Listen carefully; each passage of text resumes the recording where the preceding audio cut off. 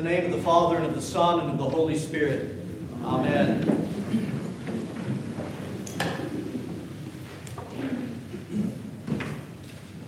Friday night at our Epiphany Mass, the Feast of Light, we remember that we are now in the age, the season of light. For as the prophet Isaiah proclaimed, "Arise, shine, for your light has come," and another part of what he spoke. He also said, "The people who walked in darkness have now seen a great light." And in that Mass, we looked forward to that light having come to the earth, spreading all around us and growing within us as we journey through the complete and finished work of our Lord Jesus Christ by grace-filled remembrance through all of the liturgical seasons each and every year. We have the opportunity for an epiphany to be experienced in our lives, the manifestation of God to us at every step of our journey through the birth, life, death, resurrection, ascension of Jesus Christ, and in the outpouring of His Holy Spirit.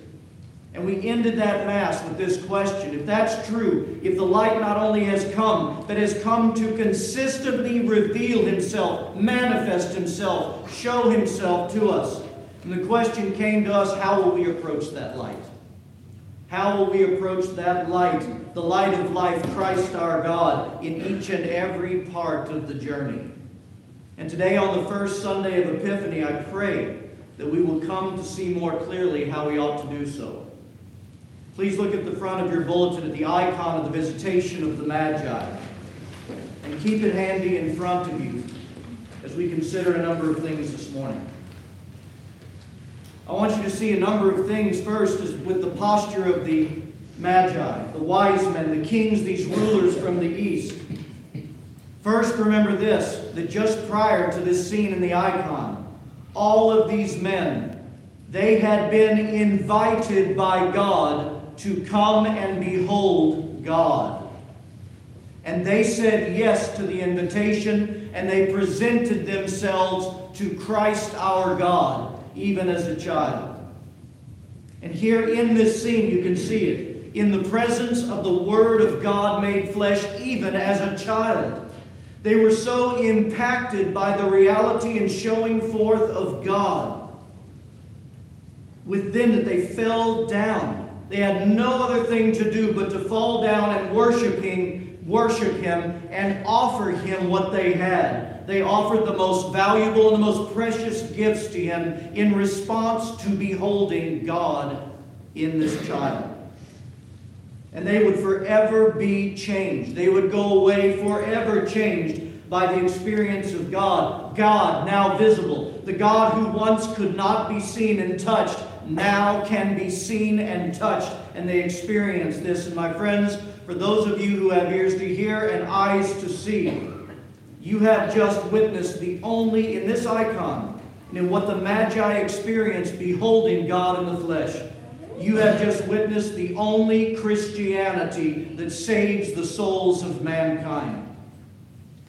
You've seen this: God coming, God making Himself present, God inviting mankind to come and behold Him as He is present. And as mankind comes and beholds God, mankind walks away forever changed by that experience. That is our salvation. And you just witnessed the centerpiece and hub of the Christian experience, the eternal worship of God in the divine liturgy, in which we come by His invitation. We come to behold Him and to receive Him practically, tangibly, physically, spiritually. We come to receive Him into ourselves, the one who is the bread of life. And in this icon, I tell you, you've also witnessed the daily life of every believer in the kingdom of God, now drawn so close to them, that we have the opportunity to have this epiphany of God in every day of our walk with Him. The manifestation of God to us, the showing forth of God to us in His fullness in the person of Jesus Christ by the Holy Spirit in such a way that we walk away from that event forever changed. Just like the Scriptures say about the wise men, it say that they went back a different way because they beheld God in Christ. So let's look at these two things of the Magi and what they tell us about ourselves. We said this already. They were invited by God to behold God. And they said yes to the invitation. They presented themselves, and God was delighted to present himself to them. And their response in worship is that they offered. We see this in the icon. Look at their posture. They offered the most appropriate and precious gifts to Christ now come into flesh as a response of worship to the divine presence that they were experiencing in that place. And so what is it? The Magi offered the most precious gift. What is it that we offer as we respond to the invitation of him? That we come to him in this very place and behold him and worship him. What do we offer him when we come to him in the liturgy and in our daily fellowship with him that we call the communion of prayer? We look at our epistle for the answer to this question. St. Paul in his letter to the Romans in chapter 12, he says, I beseech you, brethren, by the mercies of God, that you present your bodies. And that word body, it's not just the physical body. Don't get that wrong. That word body that Paul is using is the entire self. Body, spirit, soul, emotions, everything in our human creation. That you present your bodies, your whole self, a living sacrifice, holy, acceptable to God, which is your reasonable worship. We hear this in Mass every Sunday. And here we offer ourselves, our souls and bodies. You see, this offering, like the Magi offered their precious gifts, is what we present to Christ as we come to him in response to beholding him as he's come to us.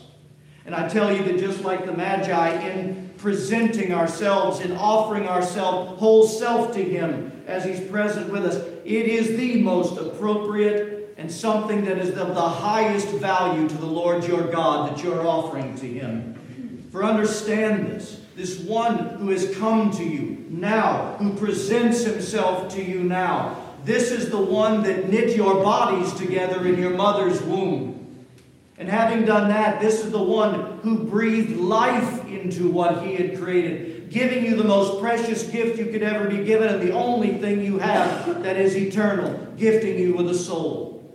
And he did this in your mother's womb, and he calls us now to offer that back to him in response to him. He draws us to himself just as the Magi, so that we will come to him, behold him, and he with great joy will manifest himself to us. And there we offer our souls and bodies, so that by the experience of him, his epiphany, his manifestation to us in these very moments, that which we offer to him ourselves might be elevated, might ascend, might come out of all of this fallenness and be changed forever. And like the wise men, we leave a different way. We leave a different way. I like to think about it as the great salvation is the constant great exchange.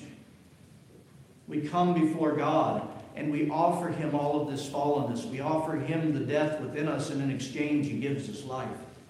We offer all that's been creating chaos within us, and he offers us the order that brings peace. We offer him the illness of our soul, and in exchange, in those moments, he offers us health and wellness of being, of person. This is what happens when we gather together here and we commune with him in prayer and fellowship. We also need to understand what it means when we come to offer our body and soul to Christ Jesus, who is tangibly present with us. It means this, that we have been invited by God to come to him imperfect. We have been invited by God to come to him in our fallenness. We have been invited by him to come to him not pretty. Real, authentic, precisely who and where we are in those moments. Those areas that are not yet healed and in great need of his healing and mercy and redemption.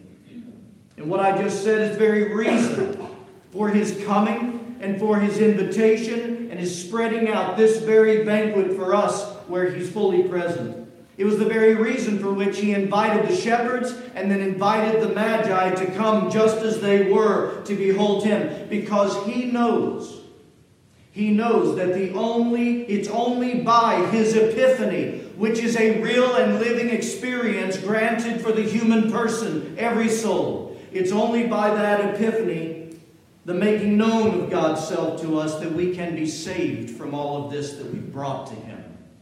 Only by our coming into contact with a very tangible Savior, the Word made flesh, can we ascend from the fall to the glory of paradise. You see, it is mercy that made a way, that invites you. It is mercy that has made a way for you and me to come and to behold Him and to be transformed. And if you don't understand that, then you didn't listen to the words I read from St. Paul in its entirety. Listen to him. I beseech you, brethren, by the mercies of God, that you present your whole self as a living sacrifice. He says by the mercy of God. That phrase in the Greek, it's really more like this: because of the reality and the depth, the incomprehensible depth of the mercy of God, in clear view of the mercy of God, present yourselves. Come, experience His mercy. That's what makes the way for this. It's the mercy that manifested God in Christ to the Magi, because they said yes to come. And it's the mercy of God that manifests Christ to us, to every soul that says yes to that invitation to come and to offer themselves. This blasted idea that keeps trying to creep in for 2,000 years, by the way, into the church, that you better make sure you're perfect and holy before you enter those doors, is a lie from the pit of hell. And I say that in all seriousness. Yes, we prepare our souls to come. We make preparation in prayer to prepare us to come to the invitation. But you come real and you come broken, because He sets this banquet to heal you. And He doesn't set a banquet to heal what He thinks in His mind, or we should ever think in our mind, is not broken. We come back to the reality, the nuts and bolts, where the rubber meets the road of salvation, the encounter with Christ, our God. And so when we come and offer ourselves, there's really a twofold offering that we're offering. You know, He has worked healing in our lives. He has renewed us. He has redeemed many aspects of our being. And so we come, and when we offer that part of ourselves, we offer that great thanksgiving for the salve of healing that He did in our life that produced so much relief in us. We give Him that great thanksgiving, which is why it's called Eucharist. It means the great thanksgiving. But at the same time, we offer ourselves that are still in need of more healing. And we keep coming to the Epiphany over and over again. Look at your bulletin. Look at the icon once again. And I want you to keep your eyes on it for just a moment, if you would. Because I'll tell you that in this icon, we see the reality of what is present here, right now, every time we gather together in the liturgy, the Eucharist, the eternal worship of God. Here, the kingdom of God is unveiled and made manifest and drawn very close to us. Look at all of it. Here, the angels are so very close to us, surrounding us, warring for us, worshiping with us, and helping to lift our souls, our spirits, to the praise of God, and to assist us in that offering we're making. And here the Mother of God, look at her in the icon. Don't miss her, it's important. Here the Mother of God, look at her arms. It's as if you look at her and she is saying, behold Him. Look at Him. It's as if she's offering Him to us, but also directing the gaze of our soul. Look upon the light that is come. And as we gather together here, she intercedes for us that the path would be clear to receive the manifestation of Christ for the healing of our souls. She is here and praying with us. And here Christ, the centerpiece of the icon, the Word of God made flesh, is with us. Emmanuel, come to save us as we have come to be healed. And He takes bread and wine and He makes it Himself for us. Here we behold Him. Here we touch God. And here God touches us. And from that great gift we're healed and we go away that different way. And with all of that in mind that you see in the icon, I say that's the daily walk of the Christian as well. that we take everything we've gained here and we walk in the presence of the angels, the saints of God, the Mother of God, Christ himself, and the kingdom of God brought so very near us on a daily basis for the daily epiphany and healing of our souls. My friends, I don't know how else to say it, but everything that I just expressed to you, that is Christianity. That is the salvation of mankind by the light of the world that has come for us and draws us to himself. In the name of the Father, and of the Son, and of the Holy Spirit. Amen.